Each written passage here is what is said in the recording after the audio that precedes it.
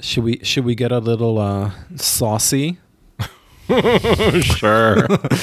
Okay, submitted by Anders, I guess, friend of yours. Oh my god. Okay. Yeah. Biggest D's in the art world. Free to interpretation is our prompt. Oh god.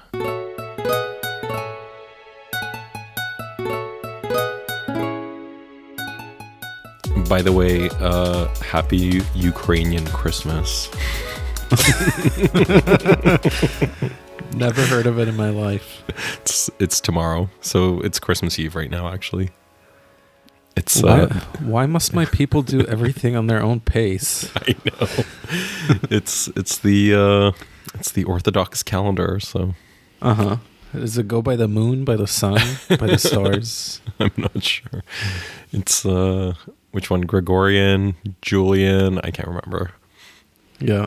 I don't remember basic things anymore. So yeah, same. Thanks for the literacy schooling yesterday on how to measure wood, how to read inch increments. What a stupid system, the imperial system. Yeah, like I don't want to state the obvious, but abolish the inch system, the imperial system, and also like Fahrenheit. Nobody needs that. Fahrenheit is the stupidest. I know Americans rave about Fahrenheit, but like it's just so convoluted, and I don't consider myself a dumb person, but like I still don't have a handle on Fahrenheit increments even after all these years in America. Thanks, America. Sorry, I'm just flipping through the Declaration of Independence someone sent me in the mail yesterday. My very first copy of the Constitution of the United States of America. I'm going to wear it in my breast pocket in case someone attempts to assassinate me. Spit out those words, as my mom says. So at the end of this recording, there's going to be a quick quiz on the amendments to the Constitution. Let's see if you can tell me what the 14th Amendment is all about. And I don't know. Maybe the 19th. Which one is... Fifth Amendment is about like fair trial? Yeah, that's true? about not self-incriminating. Oh no, yeah, and self-incriminating. I remember all this from finishing How to Get Away with Murder last week. The fifth was a part of my Law and Order schooling. When I first moved to New York, I went on a bender. I would take it out of the public library on the Upper East Side, Upper West Side, just like old DVDs of Law and Order seasons 1 through 12, which I enjoyed thoroughly because most of the episodes were like, at least the first seasons were set in like Riverside Park. Oh my god, which a strangler. Yeah, exactly, like a no-go zone back in the 90s or even like I guess early 2000s, or I don't know. Anyways, most of the episodes start in places where you would like walk safely these days, and so it's sort of an interesting like compare and contrast experience. Oh my god. And Fran Lebowitz was in it. I also love Jerry Orbach. Oh, of course. Who like half my students at Shul just look like.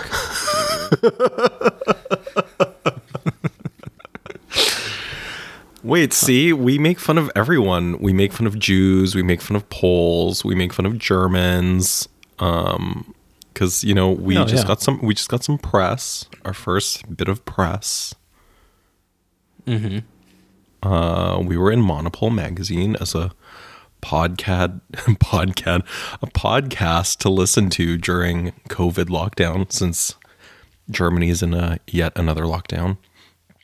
Mm-hmm. And the writer's friend apparently called us Soberlin to her. Yeah, I don't know what that means. I felt like the text was a little reserved. It wasn't 100% positive, but it still mentioned us as a must listen. Yeah. No, I feel like the writer, Annika, shout out to Annika. I feel like it was a positive thing because we got mentioned. Yeah. Mm-hmm. I think it was more the friend called us Soberlin. and called us blasphemous or something. Yeah. Well, sorry, Berliners, if you take any issues with us making fun of you, you're only sort of justifying the claims about being humorless. Exactly. Somebody's got to at least try. And at this point, it's us and Daniel Spalding. So, yeah. Oh, and also Tracy Ullman, who I've been watching her HBO show from like 4 years ago. This past week and a half, she's just such a fucking chameleon, a true Renaissance woman. Also working with some of the world's most talented makeup artists and like mask makers, like hairdressers, because they just make her. So it's like an impersonation show, and she does notable politicians like what's her name, Theresa May, and of course I'm blanking on all of them now. Oh, she does Dame Judi Dench very successfully, but her best impersonation is Angela Merkel. It's just so on point. It looks exactly like her. It's uncanny. And there's a really funny skit where it's like it's a face-off between Angela Merkel and Nicola Sturgeon, who Angela Merkel suspects Nicola's trying to rip her style off. Sort of the boxy blazer and the boxy haircut and the Snoopy jowls and not Snoopy. What's that detective? The cartoon detective dog. The one that looks like a notorious LA dealer, a notorious LA dealer and art collector, and like Angela Merkel too. What's this? Something pound dog, hound dog, maybe Droopy. I can't remember. Droopy, not Snoopy. Droopy. Yeah, Droopy. That like sad-looking dog. Yeah. Anyways, that's what Angela Merkel looks like, and Tracy Ullman just does the best Angela Merkel. And I was watching it in bed last night and was just laughing hysterically. Yeah, it's so spot on. Like you would actually think that's her if you kind of just glance across it, unlike an SNL impersonation where it's obviously someone else. Well, anyways, maybe on the next episode I can do a German reading of the review we got on Monopol Magazine. Yes. Do some language admin reveal and expose my my German accent. Have it see the light of day. Please do that next episode. I would really enjoy that. Okay. There's actually a couple of words I don't understand. I don't even know in this review. Well, I'm DAL, Deutsch as an additional language, so it's really difficult for me. I get the gist of the article, but then I had to Google Translate it. But then, of course, Google Translate, is so wrong with a lot of things. And then I asked another friend, and he thought it was hilarious. And people have been... Maybe one of our German listeners can tell me what this word means. So it says in the review, in diesem Podcast geht es nicht freundlichen Austausch, wie man das so macht in Gesprächspodcast, sondern suffisante Meinungen. What the hell is suffisante? I get that it's an adjective, but I've never heard this word in my life. So maybe one of our German listeners can chime in and help me out here. Yeah, German listeners are our number 3 country of listeners. Mm-hmm. So obviously our biggest captive audience. Yeah, so obviously we've captivated you somehow. Uh-huh. So please chime in, DM us @thoughts on art with a 0 on Instagram and let us know what that means. I feel like Berlin's been hit the hardest by lockdown with the club culture, essentially. Into hibernation. Like, what do people do now, even in Berlin? I don't know. They go to Kit Kat Club to try to get vaccinated. Or no, is it no, it's a test site. Test site, yeah. They go to Kit Kat Club to get tested. Mm-hmm. I guess. What else do they do? You have inside information. What do Berliners do these days? Like, I don't even know what the club kids in New York do because, I never hung out with them. But what do the socialites and the night owls do? The promies. What do the promies do? I should subscribe to Z Magazine. Or a Stern, like some Stern, celebrity yeah. report. For their Zeta Zex scoops. That's page 6 for non-German speaking listeners. Zeta Zex. Okay, a friend told me he went to a party. Is that with a capital T? Yeah, basically, but I don't know if the capital T was a proper capital T. I think people are definitely having illicit celebrations at home. I know. Well, in the summer there were all those park raves, and I use rave loosely. Those sad, like Erasmus student parties happening in the cruising area at Hasenheide. Yeah. Mixed gender. But now, it's around freezing temperature. Do you think Berliners had some sort of had their eyes open? Because, club culture is all about escapism to the extreme. And I feel like the reality of the past 9 months have even more so has, required a sense of escapism, but you're not even allowed to engage in those activities anymore. So I just wonder how they've been hit with this sort of conundrum, how they found a way to deal with it. Especially because it's so extreme. Like, before I moved to Berlin, my only understanding of like going out was you went to a bar till like 2 a.m. and then it closes. Mm-hmm. And then you go home, or maybe someone's like, hey, I'm having people over, and that's it. Yeah. Not like I've been in a hole for 3 days straight now. I mean, I just don't want to self-incriminate. I'm going to, after having read plead the fifth. After having read the Constitution of the United States of America that was sent to me by a secret admirer, I shall not be retelling any stories of my drug-fueled past in Berlin, so I don't self-incriminate. But totally. I've witnessed some people, falling into holes. Yeah, mental and physical. Yeah, or falling. Wasn't there a bar in Berlin or like an underground club called Das Loch in Friedrichshain or something like that? I think it was when I first moved to Berlin. It was like a punk club or something like that. And the way to get into the club, I guess it wasn't like the Keller or something like that, which is cellar. The cellar for you basement. Non-Germans. This was not a Daniel Keller shout out. This was a description of a physical space. So the club was called Das Loch, and it was just a hole. And the way to get to it was just, I guess, to slide down from like the street level or something. I never went there. I'm only saying it because like I only knew of the existence of this club because my first boyfriend in Berlin, his ex-boyfriend was like a squatter punk, like gutter punk, and he'd go to all of these parties. Was it at the Raw Gelände? What? That's when you get off Warschauer Strasse and you take the first right, and it's this big old, post-industrial site. What is it called? Raw, like RAW in capitals. It sounds like a STI. Yeah, totally. It sounds like a bug chaser event. Yeah. Well, now that we've talked about the Sloch, and now that I've self-incriminated. Okay, I just have to say one thing about your pocket thing. But wait, what were you going to say?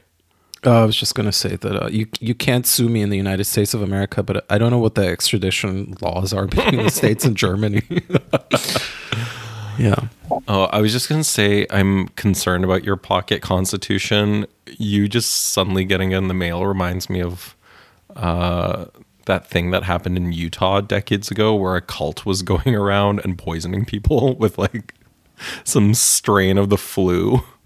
You think the pages are like laced in COVID-21? Yeah, what if it's laced? I'm worried it's laced. Should I lick it? It's like it's more sinister than suddenly getting a Gideon Bible in the mailbox.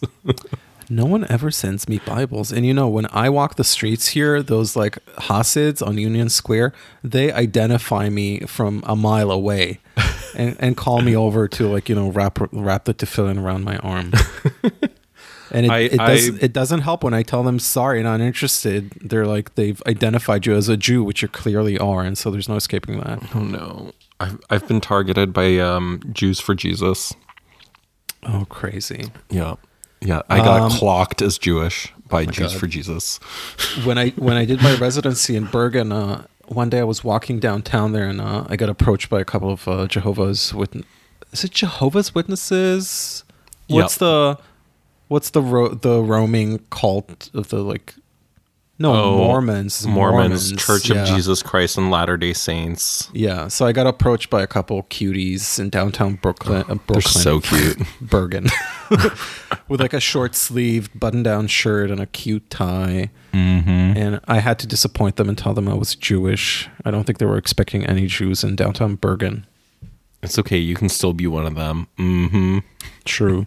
Jordan would keep telling me stories of, would always tell me stories of going to school here in Manhattan, and there'd be one kid who was like a Latter-day Church like kid, and when other kids celebrated their birthdays, it was customary to like have your parents bake brownies or a cake and bring it to class. And those kids, the Latter-day Saints kids, had to sit it out. They literally had to go outside and wait until everybody finished eating. Because I guess they're not allowed to. That's a Jehovah's Witness thing for sure. Yeah. No birthdays. Okay, that's crazy. I also can't imagine any Jehovah's Witness NYC residents in Upper Manhattan. The Jackson kids, Janet, oh really? Michael, yeah, they were Jehovah's Witnesses. Is the father still alive? Oh God, I can't remember. I feel like he just passed away. The mother died, I think. Oh, okay. Because I'm all of a sudden having a memory of him being spotted in some like Jersey shopping mall selling out of a cart or something. You should look it up. I might be conflating like sea salt, Dead Sea salt products being sold out of carts in Secret in my favorite New Jersey mall. Oh my God.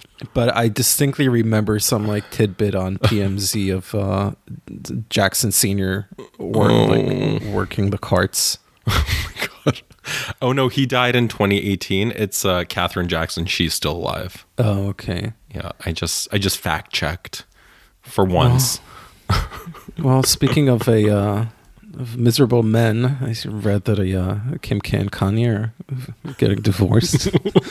Allegedly. I read it on Zita Zix. I read it in TMZ, which is where Kris Jenner, that mother, immediately sends tidbits.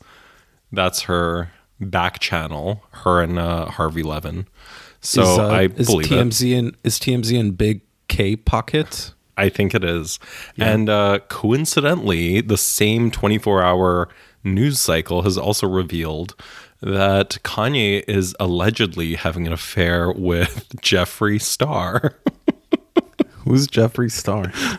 A mess. Just Ringo's daughter? Just Google Jeffree Star. Okay. Jeffree Star is another promie, makeup YouTuber who came of age on MySpace and had a brief music career and then became a self-made makeup guru.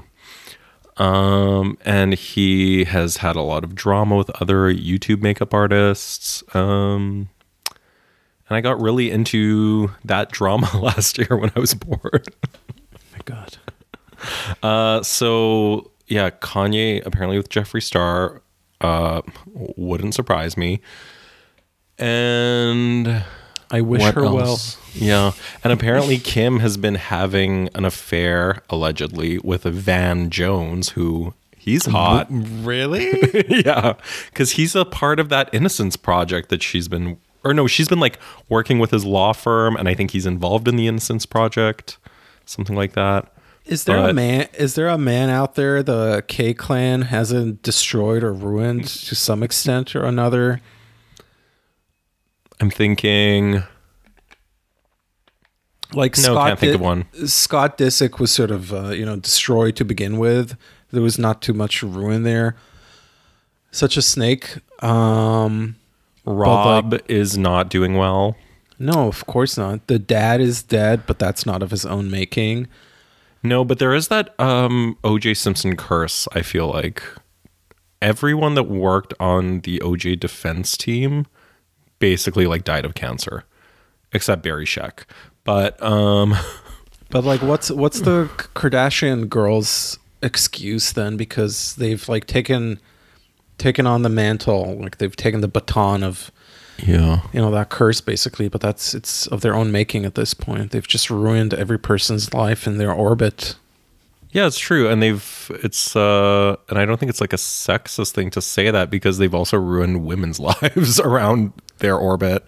Yeah. Like Sweet Jordan. Remember? I guess they're just, of course. I guess they're just that craven with a K.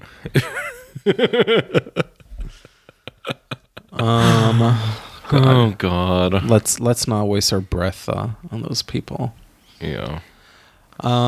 So for the very first episode of 2021, we decided to relieve some tension from our engorged mailbag yet again. Release some tension. And we got some fun submissions, and we're going to tackle them on this episode to your amusement. We'll get through as many as we can. If your question was not answered, we will get to it at a future episode.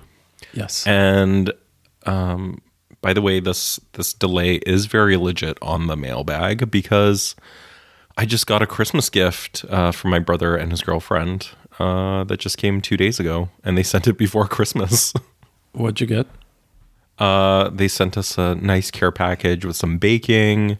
A nice watering color palette with this watercoloring activity book that me and my mom are going to do, and some brushes, and it was a nice surprise. So sweet. Yeah, it was sweet, and it's shocking that the post took so long. It's shocking to you? Well, no, given like the whole COVID thing, but yeah. I've had a few packages lost along the way in the past month or so. It's fine. Alrighty. First question? Yes, so our first question, it's from Jaeger. Advice for young BFA graduates. God. Okay, this could be a whole episode. This could be a whole episode. Advice for BFA graduates. Off the cuff, I would suggest to resist the temptation to want to blow up instantaneously post-graduation. True. My advice to you would be to look for a job, any kind of job that's sustainable and somewhat fun to you. I know that it's a little tricky in this COVID age, but just get something that will, hold you over, sustain you for the foreseeable future, and just work on your personal evolution and maturation. There's stuff that just needs the passage of time to sort of prove itself. So that would be my recommendation. Yeah, I think that's very good advice. I think life and a working life and a career are not a sprint, but a marathon, as obvious as that sounds. But like Amir said, don't try to have all the success fresh out of the gate. And it might seem like, oh, my friend's doing this or this person's doing that. But I think those things seem much more magnified through the lens of social media and online. So I think you should spend your time developing your personal interests, which will bleed into your work interests. Oh, totally. And developing a voice, a style, depending what you do, which is kind of connected to the voice. Mm-hmm. I would also resist the urge to immediately do an MFA if that's something you want to do. I looked at this person's profile and they seem on the younger side, like early 20s. I don't know if like a 23-year-old needs to have an MFA. I think, if you're like applying immediately after a BFA, what's the point? I think you should maybe develop something personally that you then have to bring to the table when you do that kind of program. Also, it's just no longer that proven that an MFA degree will get you a seat at the table. It's just totally. Things are changing just like that, and it's such a costly sort of move to make. Yeah, unless you can afford it, of course. Yeah, and I was going to say that's another piece of advice. If you or your parents are independently wealthy, and it doesn't matter that they're going to spend like $100,000 to $200,000 on you in your future, then go to Yale or Columbia or wherever. But I personally would not get into this extreme debt for something that most likely will not pay off. Like, it's such a gamble. Mm-hmm.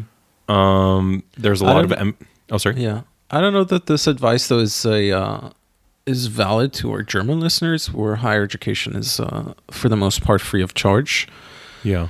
So I'm just wondering how to apply that same sort of rationale to a Germanic or European listener where they have access to free higher education. Because in that case, continuing on to an MFA program essentially gives you, some more time and space for maturation and personal development, not at the expense of some outrageously high cost of investment. That's true. But I was just going to say that for this student, or now former, or no, he's finishing his program, I believe. There's a lot of MFA programs in the US that actually are free or have a teaching component that's paid and free. I know, for example, which one is it? Sorry, I should be prepared. Okay, friend of the pod, Naomi, she actually just posted about it. They are taking applications for the MFA program she's in Buffalo. Mm-hmm. And it does not cost anything. Friend of the pod, Brendan Fernandez, teaches at Northwestern. I believe that's also a free program. So, those are ways to kind of develop yourself as an artist without kind of putting you in crippling debt for the rest of your life. Mm-hmm. I mean, I also get that those, frameworks are, like a social hub that essentially enables you to expand your social standing and just make new friendships, and those friendships are going to be good connections to have in the future, and they expand your horizons, etc., etc. But like, telling from my personal experience, I've never really had that. I went to school in Germany. I didn't quite make lasting friendships for different reasons. I mean, I had good friendships when I was there, but they didn't sort of survive my move to New York. And also, I don't know that it does a very great service to the local art scene to just be this game of what do you call it? Just like, one gallery shows one friend, and then the friend brings another friend, and that friend brings another friend. It's like a circle jerk of mediocrity at the end of the day. Because there's also a modicum of laziness from, curators and art dealers, where it's easier for them to, by, word of mouth, bring on another artist rather than do the legwork themselves and go out there and try to find them. Yeah. I just checked. It's the University at Buffalo, and it's a SUNY school. Mm-hmm. So, for example, you can go to school like that and not get into debt, and, maybe you want to teach or something, or maybe that'll be a good way of making connections that are, it's not in New York City, but it's still close enough where you can still travel on the weekends or get to know people, things like that.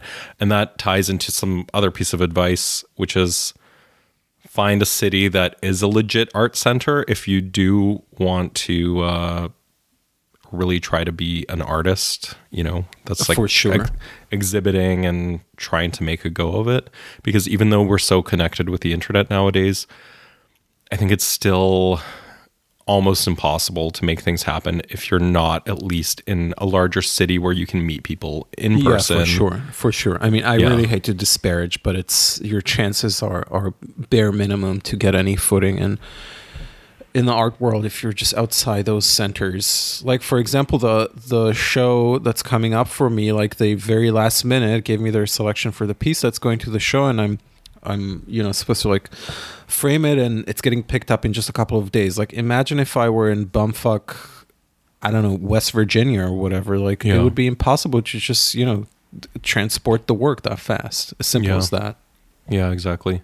So, as much as it might seem tempting to be like, oh, there's $5 houses in Detroit or something, like, chances are you're not going to really meet many people that kind of will make things happen. So, I mean, that I'm trying to think if maybe that's a little too elitist of us to say. I'm sure there's a plethora of amazing people and experiences to be had outside the city. I'm sure, but like, I think it's unless you're going to travel a lot or somehow be like a really squeaky presence on Instagram. Yeah, it's like being an actor. Like, imagine being an actor and not being in LA. Right. And it's this thing where you need to get discovered. Like, you have to get someone's attention, and then at least one person needs to be like pushing you uphill slowly. And then like people join in, and then eventually you get to the top hill and you're rolling downwards. Yeah. And also at the end of the day, somebody has to, at some point or another, see the work in person. And it's just makes it much harder if you don't live close to where people live. And it's also your decision whether you want to be a small fish in a big pond or a big fish in a small pond. That's totally, personality and character dependent. Yeah. And the last thing I'll say on this is, if I was 21 right now and I had grown up in the States, but in, some medium-sized city, I would move to... first I would get a skill that's related to being creative, like a tangible, employable skill. So, like a craft, or even something like, like UI or UX design. Oh, for which sure. Pays really well. Move to New York, do that job, and then on the weekends, work on my paintings or on my sculpture. Like, if you want something bad enough, you can make it work. So... yeah, and if anything, it's the best test of endurance to have you do other things and at the same time ask yourself constantly, am I still interested in my practice? Does this still sort of invigorate me and interest me while doing other things? Exactly. Because a lot of things I do, I don't. So. Yeah, basically. All right, next question. Do you want to read this one, Amir? Let's, do you mind if I do some shuffling here? Yeah. Okay. Should we go there? Did you see the Anne Imhoff New Year's Eve studio video submitted by Julia, friend of the pod, Julia? Okay, I actually have not until this question was submitted to us, upon which I took the opportunity to look it up. So technically, yeah, I watched it. Yeah, I watched it, and there's really not much to say. So, yeah, it's like she's like a skinny Billie Eilish. What is there more to say?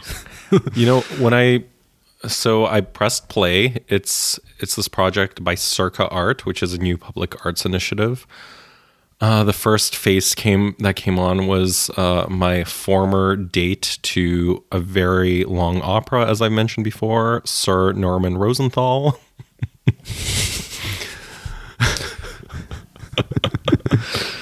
Thankfully, I'm not boyish. And it introduced Circa Art.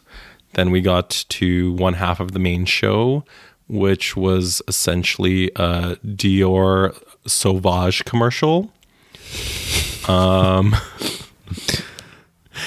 And then we cut to Patti Smith. The Patti Smith cult of personality is before my time, but I did enjoy the song, and I thought it was very sweet to go through these healthcare workers.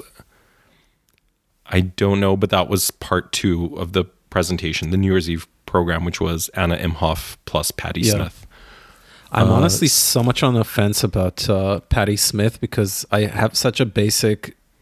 I just detest the idea of being a club kid who happened to be in the right place in the right time, and that being your major cachet that propels you perpetually throughout your life. I am not a big fan of her music. I haven't read the book. I hear it's good. Her like memoir, the first one, On the M or whatever it's called. Am I mixing it up with J-Lo now? On the L, the Amir Guberstein memoir. Excuse me, do not defame me. I live far away from the L train. I know. On the F.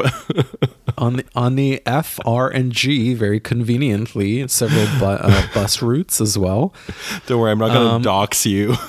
Don't dox me. No geotagging me. Anyways, Patti Smith's saving grace for me is when Bob Dylan was nominated for the Nobel Prize for Literature. He very performatively decided not to attend the ceremony and sent a Patti Smith instead of him to sing "A Hard Rain's Gonna Fall," and so she walks up on stage. The orchestra starts playing the melody, and she starts singing the song, and like halfway through she all of a sudden chokes up and completely forgets the lyrics, and just her face turns completely red.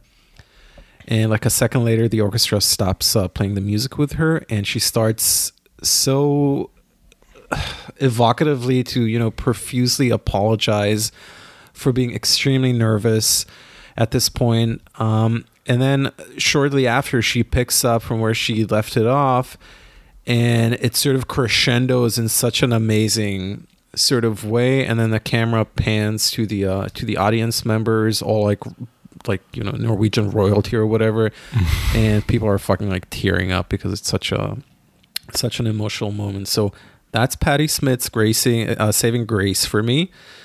Everything else I fucking hate because she's such a like who made you like a art world like denizen? Well, that's like Kim Gordon, where it's just like, yeah, exactly. I don't know. Like, I get the Klaus connection, but like there's just absolutely nothing stimulating in the context of art as it relates to Patti Smith for me. So whatever. And also, watching the Anna Imhoff video, there's like a still shot of her like holding a long like whip, like submerged in like the ocean or something like that, feet like deep in the ocean somewhere, and that's like a complete ripoff of Julius von Bismarck photography series that he did, where he would like walk into like the North Sea or something like that with like a really long leash and like whip the waves or something. It's a really powerful photo series. Yeah, that's all I have to say. The last thing I'll say about that is there is someone credited as a director on that production, which I'm just like, if you're the artist who's the creator of this video work, why did you need to hire a director for that? There's basically nothing happening in that video. I guess so. Yeah, it's just you see people sort of starting to venture into the too big to fail category, so anything goes. Yeah. Anyway, okay. If we had a yeah. No, I was just gonna say, if we had a red camera right now and a nice landscape, we could whip that up in an evening. So. Okay, moving on to the next question. You want to take it? Sure. Hot or not, Rihanna's mullet, and that's from friend of the pod, Goretti Lyko. I'll have you answer that because I have not looked up pictures of Rihanna's mullet. Not. I'm anti every mullet. This once again resurgence of the fashion mullet, which by the way, Rihanna's fashion mullet was from a few years ago. Not hot. And now Miley is on to the mullet. Also not hot. Miley's mullet is something else, though. It's like a weird frontal comb over. I don't quite understand what's going on there. She looks great. But, yeah. I don't know. I was more into that look like not this past summer, but the summer before when she was doing festival tour dates in the summer, and she had that kind of like long, wavy, wet look. I was into that. Mm-hmm. The summer we should have seen her when we were in Poland, but we didn't somehow. Was that the 747 tour? Oh no, I mean Miley. Sorry. Oh, I see. I just want to know what Rihanna thinks about Alexander Wong's misbehavior.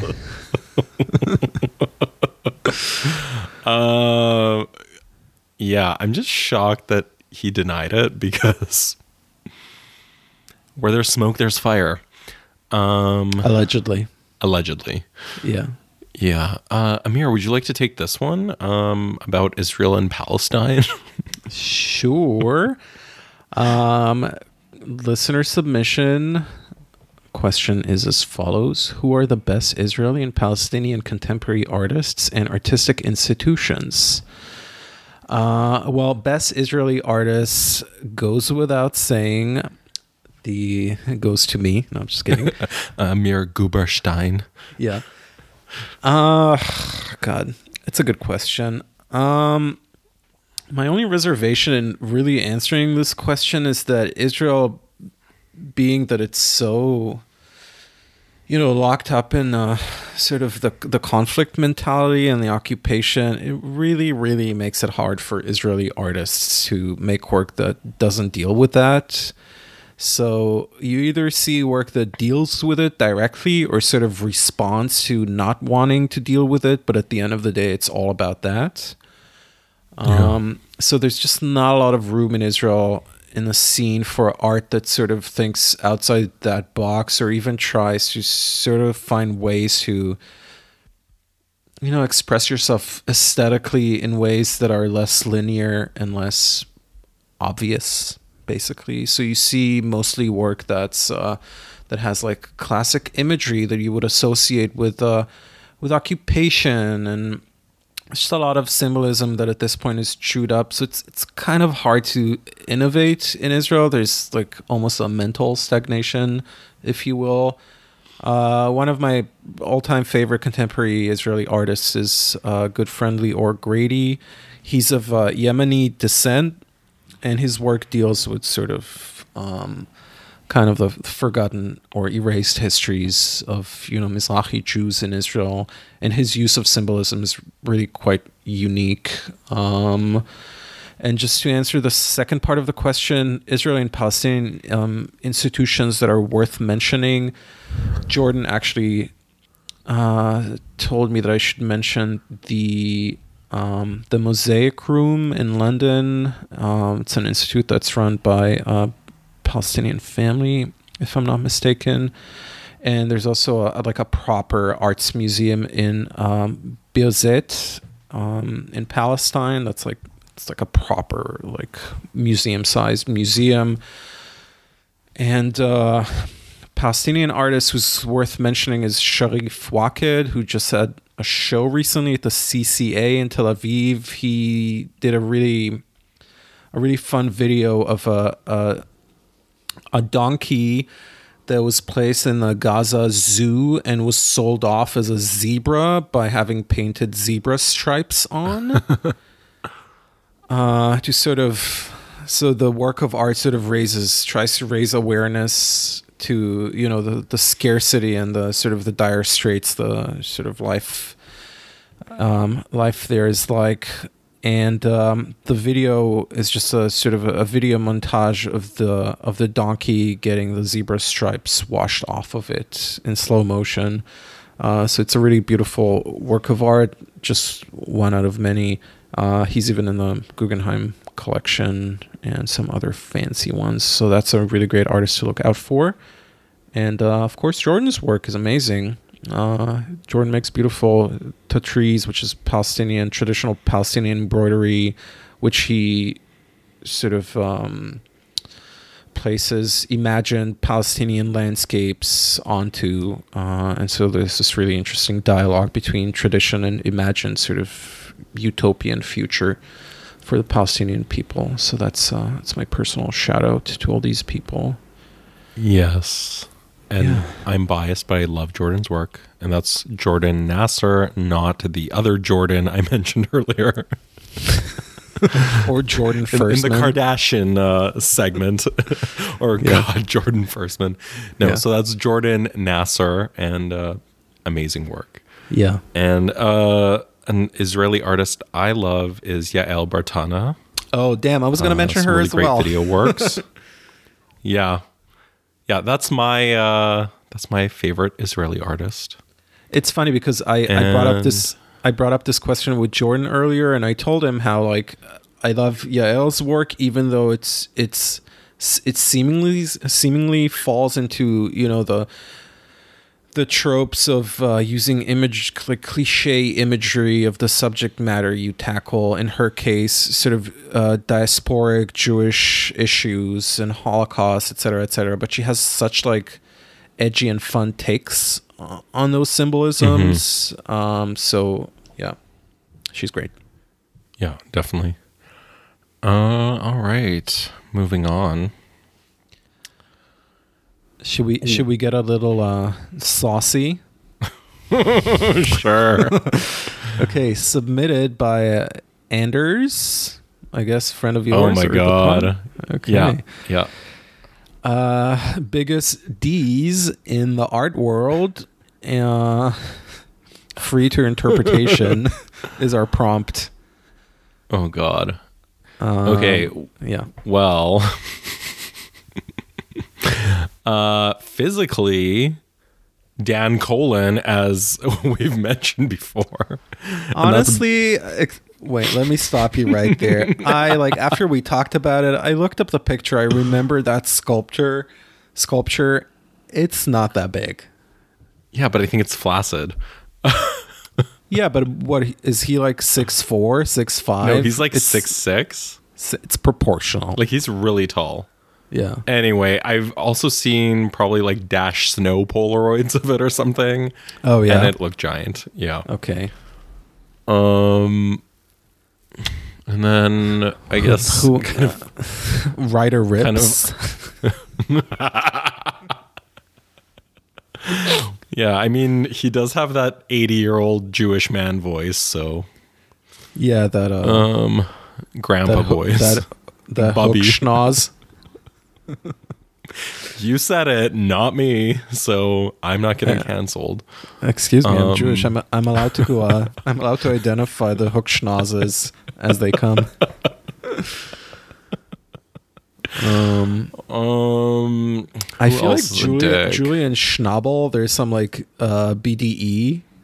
Yeah, that's big dick energy for the straight people out there. There's some there's some BDE emanating over there. Who else? I also just BDE. I also just recently saw an artwork at a local gallery that's like it's an actual like mold of the artist's penis, and it was very big, but I shall not name names. Our listeners can connect the dots via heavy cross stalking our social media accounts. Yeah, so far I can't really identify like a John Hamm of the art world, so is that even a known fact, or was that just a dick print? There's always like big dick prints happening with him. I feel like it's true. Because those things they're confusing. Like I get my usual barrage of sponsored content on Instagram of like thirsty guys with their gym selfies. You can never really tell if it's big or not. Yeah. Okay, so now on a more emotional level, biggest dicks. Mm-hmm. I don't know. Are we allowed to like name anyone? I feel like this is where it doesn't come down to gender. Like the biggest dicks that I can recall were equally female and male. Yeah. I don't know, like half the art world. Yeah, exactly. I don't know. I'm sure we can all identify people that do unscrupulous things. I mean, anything exploitative that sort of saw the light of day in the press in the past couple of years. You guys earned the title of biggest dicks. Oh, totally. Whoever fucking got on the bandwagon I will say it again, to posthumously exploit the legacy of Matthew Wong. Oh yeah, biggest dick in the biggest art world. dicks. Yeah, we have a winner. People who abuse and exploit interns and don't pay them anything. Dicks. Yeah. I mean, if you're selling millions of dollars of work a year, you can afford to pay people at least minimum wage. I mean, basically, if you want a rundown of the biggest dicks in the art world, just go on cancel art galleries on Instagram. Yeah. They'll give you a somewhat biased take on the biggest dicks in the art world. Yeah. All right, moving on. Okay. My good friend is moving back to town. How do I find him a cute boyfriend during this pandemic? Posted to us by a friend of the pod, Ika. Oh my God, I wonder who he's talking about.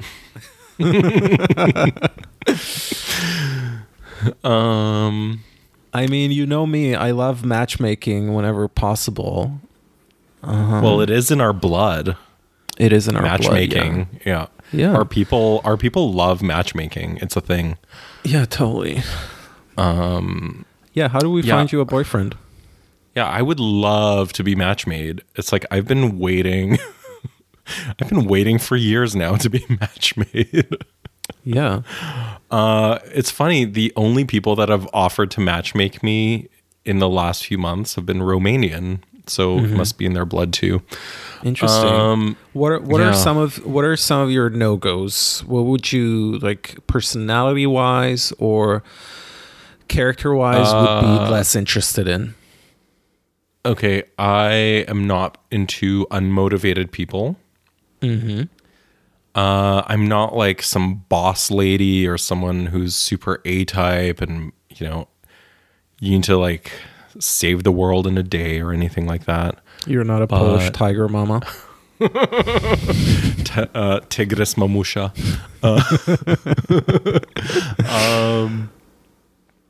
No, but just someone who has like dreams, and aspirations. Yeah. So even if it's something small, like, oh, I would love to go, to this country one day, and it's a goal you can work on together. Yeah. I think that's great. I am not. You're essentially saying weed heads need not apply. Exactly. if you're complacent, no. Mm-hmm. Also, I'm not into heavy smokers. I don't mind. Yeah, I don't mind if people smoke, but I've gotten on dates with people or dated for a few weeks where it was just like an ashtray come to life. Sorry if you're listening.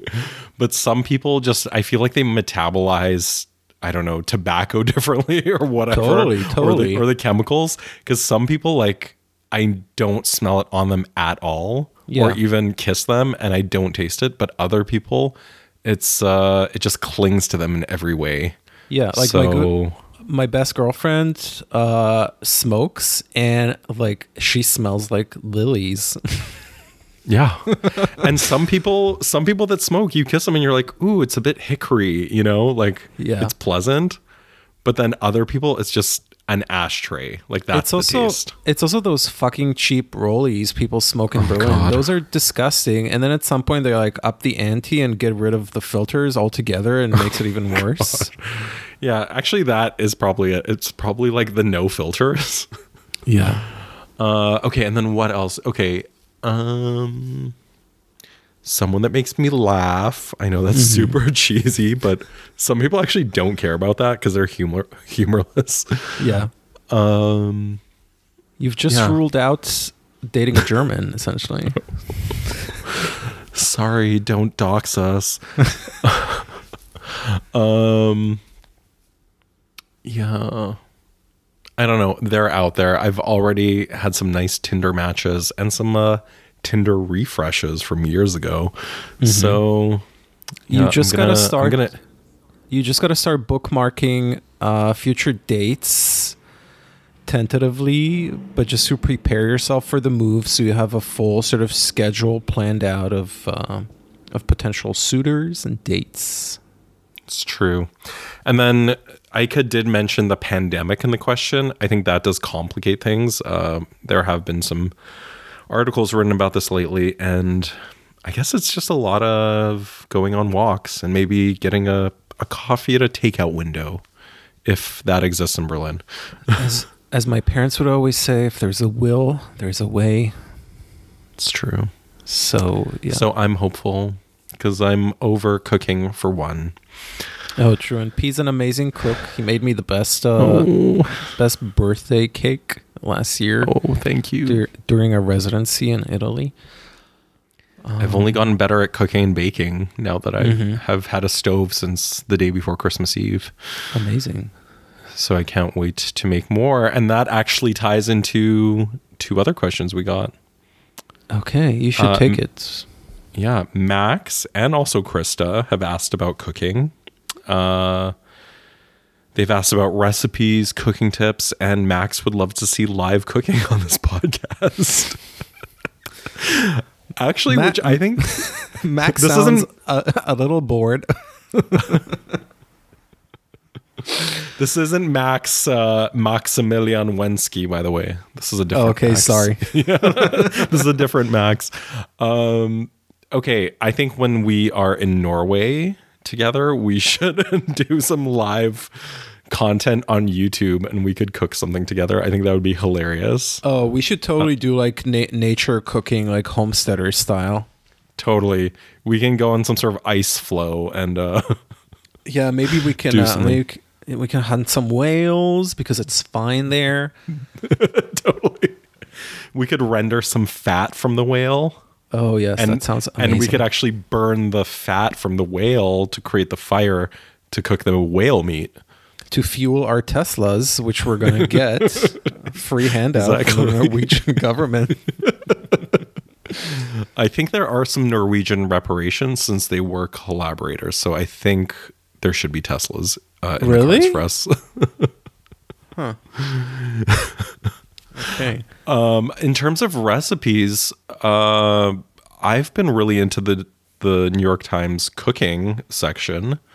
As I explained to my dad today, they have chefs and writers on staff that know what they're doing. Some of them may be problematic and canceled, but the recipes are good. And I think that's a good way to get started. And some of the recipes are marked as easy if you're new to cooking. But also I've just found that nothing is too complicated or too involved on the New York Times. And in the last couple of weeks, every single thing I've made has been a major hit with my parents. And even the things that seem kind of more experimental, they've really loved. And today I flambéed for the first time. I was very inspired by a Jamie Oliver video. So actually that's a good source too. Did your fire alarm go off? I actually don't have a fire alarm. Oh my God. I know. I'm very European in that sense. I do have a carbon monoxide detector. Okay. But no, I don't have a fire alarm. I should get one. But you know, the building is completely masonry. Not that smoke inhalation wouldn't kill us, but yeah, it's slightly safer than like a wood frame construction house. But I was inspired to flambe, and I tried it. I poured some vodka into this pasta dish I was making, set it on fire. It was not scary, and it really nicely caramelized the onions that were in the pan and the chickpeas.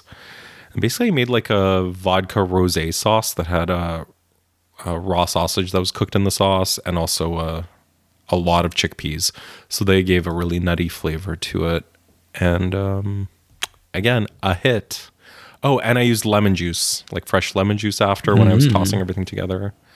And it was a nice melding of flavors. And this was just using what was left over. Everything was just kind of leftovers and scraps of things. And I cobbled it together and it came out. So, yeah, eating out, especially now, is kind of pointless and expensive. So I fully encourage cooking. Mm-hmm. I don't know what to tell you. I've become such a lazy bones. Like Jordan does most of the cooking, and we order in sometimes, but I just really don't have it in me to do any cooking anymore. I just get so frazzled and stressed. Like I tried to make schnitzels the other night, and at the same time like follow a New York Times recipe for like iron cast skillet potatoes. And it really stressed me out. Like, I'm not built for this. But they looked amazing. You sent a photo the next day. They looked amazing, but like the place filled up with so much smoke that like we couldn't even see past the living room. How was the steak you made? Because remember, I warned you it's going to be smoky. It got really smoky, and I just honestly, I'm going to leave it up to the professionals. I feel like we're going to cook together in Norway. You're going to love it. Yeah. In the non-smoky things. I'm very good at non-smoky cooking because I've been traumatized from 8 years of going into Berlin restaurants. Oh my God. At that level of smokiness. Yeah. All right. Next question. Yeah. So few art questions on here. You know what? Let's see. There's a similar question, somewhat longer, but it's maybe we can try to answer that. Okay. So the question is, hi, Art Thoughts, long-time listener here. Thanks. Any advice, guidance, tips on continuing an art practice after finishing an undergrad in fine arts? I am in the process of finishing my final semester remotely, and I'm slightly concerned about what to do after losing the structure, guidance, and community that art school offers. How do you stay motivated in your practice as a fresh graduate?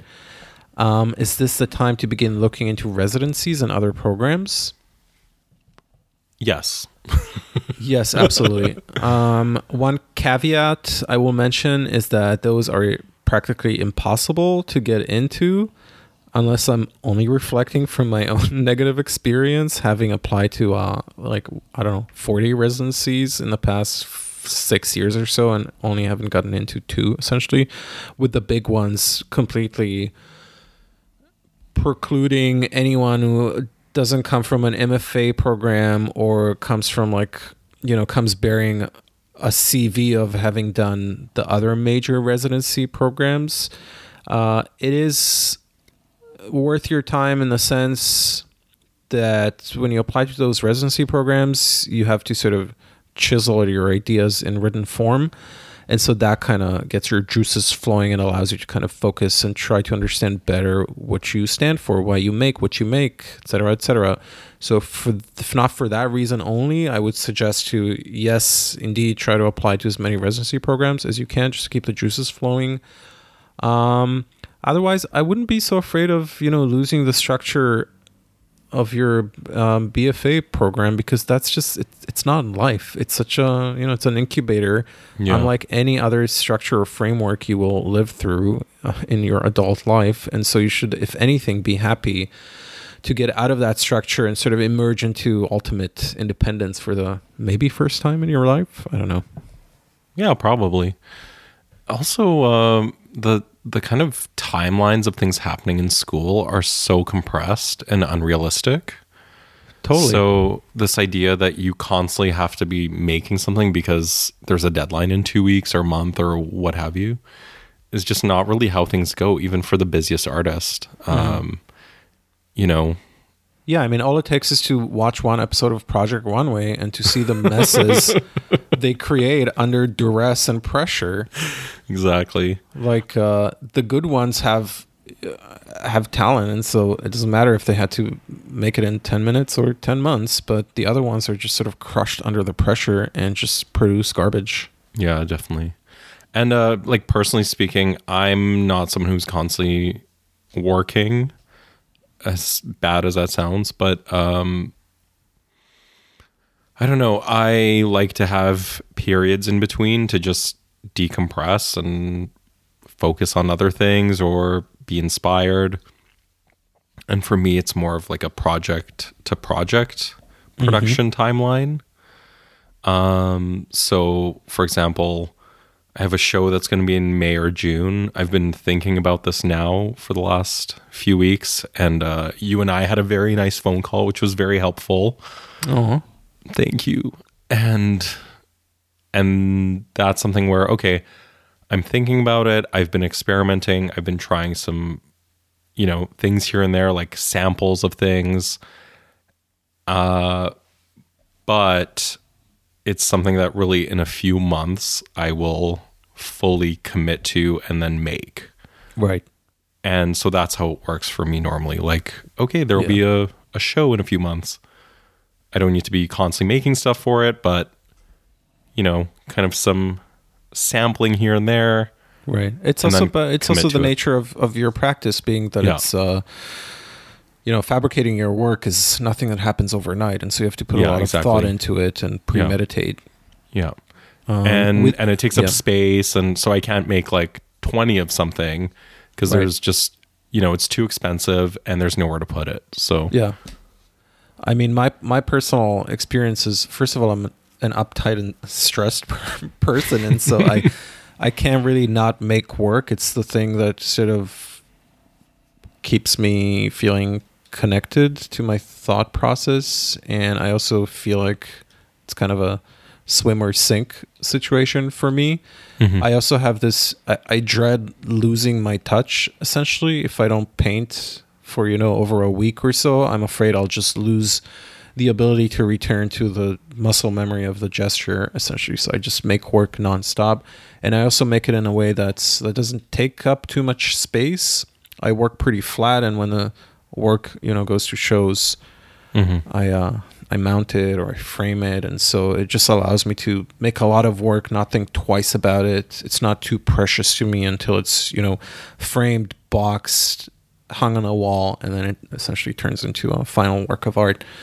But so just to return to the listener question, I think it kind of boils down to your personality, basically. Maybe a question to ask yourself is what tendencies in art making did you find in your practice during school? Like what was your schedule like? What was urgent to you? What was less urgent? I think those things could be applied onto your post school life. Yeah. And it seems like maybe they do want some structure. So maybe that is further education, or maybe even if it's something like, having a mentor they work with, or a friend that kind of they check in with, or maybe a group of friends where, okay, maybe they didn't get into residency, but they could do something self-initiated. Like there's no reason they can't, rent a place in the countryside and go away for a week and have a retreat or something. And that could be a good way to kind of, be in that mindset, even though you're done school. Yeah, that sounds like sage advice. Wow, we're like professors. We are, yeah.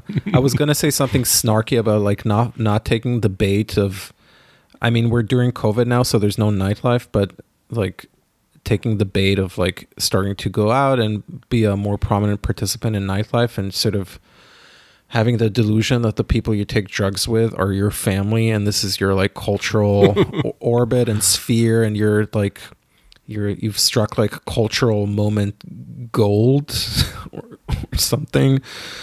I see a lot of mediocrity out there that's born out of social circles. Again, I will go back to that. There's this sort of the fantasy of, being the Andy Warhol group, and everyone participating is some form of genius just by association and affiliation. Try to strike it on your own. Also, don't do what everyone else is doing. Like, just because everyone's making like sad fake Picassos, you don't need to do that. Yeah, exactly.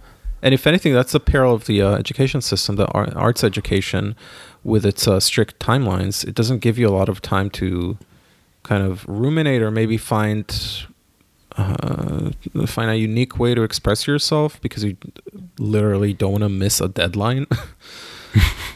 Yeah, and there's a cumulative effect of like not wanting to miss deadlines. You essentially keep building on top of your previous aesthetic compromise, essentially. Yeah. Oh well, that was very paternal of us. I'm proud of us. I am. All right. Should we do the fashion ones, or is that just too much? Okay, we have 2 fashion questions. So we'll do the easy one first, which is from Michael, friend of the pod. Which late 90s fashion accessory should make a comeback? I mean, hasn't everything already made a comeback at this point? Except butterfly clips. So butterfly clips are like the last one that has not made it yet. Oh, true. And also the hair, the Asian hair straightening. Those like, I don't even know what it was called. There was some era in Madonna's like Ray of Light. Oh, like a keratin treatment where she's like full straight, stick straight hair. Yeah. Yeah. I Googled late 90s fashion accessories, image search. One of the photos is Sarah Jessica Parker in Sex and the City, that sad bandana look with some gradient sunglasses. She always looked great. We can't even talk about the choker because everyone's been doing it, especially Britney Spears. Yeah, and the fucking like Lee Harvey Oswald tiny sunglasses. Oh God, hate it. I'm just like over all this 90s garbage. Yeah, I mean, I don't even mind that. I mind the fact that Zoomers and millennials don't even realize that it like they're resuscitating something that had just happened. Yeah. Yeah, it's like there's also that, aughts aesthetic already been happening for years. So you waited like 5 years to, revive it. Yeah. Also, people looked like garbage in the 90s. Like, I remember. Yeah, I'm looking up pictures of, obviously, the Spice Girls are the main thing that comes up when you look up. Yeah, and actually, they look amazing. Like, there's no looks I would not rock. But most other 90s stuff sucks. Jerry looked like a glorified prostitute with her, like, really skinny... Sex worker, sorry. With her skinny eyebrows. She looked aged. She did look aged, yeah. She looked sun damaged. Victoria Beckham, I'm not on her team. Not a big fan. Do you see this photo of them for like the Channel 5 launch with a phone, and she's wearing like Fielmann glasses, like eyeglasses? It's sad. I guess her fashion's nice. Like, what do I know about fashion? But she's just like just not my cup of tea. Yeah. Okay, so that ties into our other question from Tommy, which is, what is the future of men's fashion? I may look like I know nothing about fashion. I have zero authority on the matter. I feel like I know more about fashion than the average person, and that's just from my interests of reading about fashion, watching fashion documentaries, being tuned in. But as anyone who's seen me, they'd say, Pashemek, you're not fashionable. It's like, yeah, no shit. Because fashion is fucking stupid. It is stupid. I mean, at this point, it's just so clearly out of ideas. There's only funky juxtapositions left to make out of older stuff. Yeah, just go to Vogue Runway and look at the last like 20 years of fashion. Yeah. And you'll see it's a constant recycling of the same concepts and trends. And I don't know, it's like anyone who's like cool and fashionable around us basically is just like wearing things our dad wears. Yeah, exactly. It's like spending a lot of money to achieve that aesthetic. Yeah. Like any loser who's obsessed with being in like Balenciaga and Vetements looks, it's like, you can go buy a hoodie and a bomber jacket anywhere. Yeah. I don't get why you've spent thousands of dollars on this. because it's a name. Maybe I'm hoping for a more tailored future for streetwear, or just like ready to wear, like, I don't know, the 50s, the 40s. I love your shirts. Okay, everyone, Amir is an aficionado of, what's that shirt called? Hawaiian shirts. Hawaiian shirt. But not like who's our favorite chef? I mean, they're not Guy Fieri shirts. They're more like, they're like leisure shirts. Yeah. There's a name for them. They're like Hawaiian / bowling shirt cut. Yeah. Some like Cuban styles. But they're really good prints. Like, you've curated them well. And they suit your body type. Thank you. I'm getting thicker, so some are getting smaller. Yeah, he's a thick snack now. So I'm no longer a size 0. I'm sorry, it's true. Your metabolism changes as you age. At age 30. Oh, that's another tip for the young artists who've written in. Your metabolism plummets at age 30. I swear to God, like, I work out almost every day, and I try not to eat, too irresponsibly, and I still am unable to shed some weight. It's just impossible. It's okay. We accept all body types on this podcast. Thank you. Yeah. Okay. Fashion. Back to that for a second. Okay. Fashion is also stupid because it brainwashes people into thinking they need more of something they don't constantly. Mm-hmm. So they're not out of fashion or uncool. And no matter how expensive or how much of a luxury good it is, it doesn't mean it's not wasteful or exploitative of workers, or just like a pock on the face of this earth. Yeah, and also don't take the bait of all the fashion brands that sort of claim to, herald a new era of like social activism or changing the world or whatever. You're still sort of at the helm of an industry that's exploitative and bad for the environment, and it's very costly. Yeah, it's wasteful. It's like it's an embarrassment of riches. Exactly.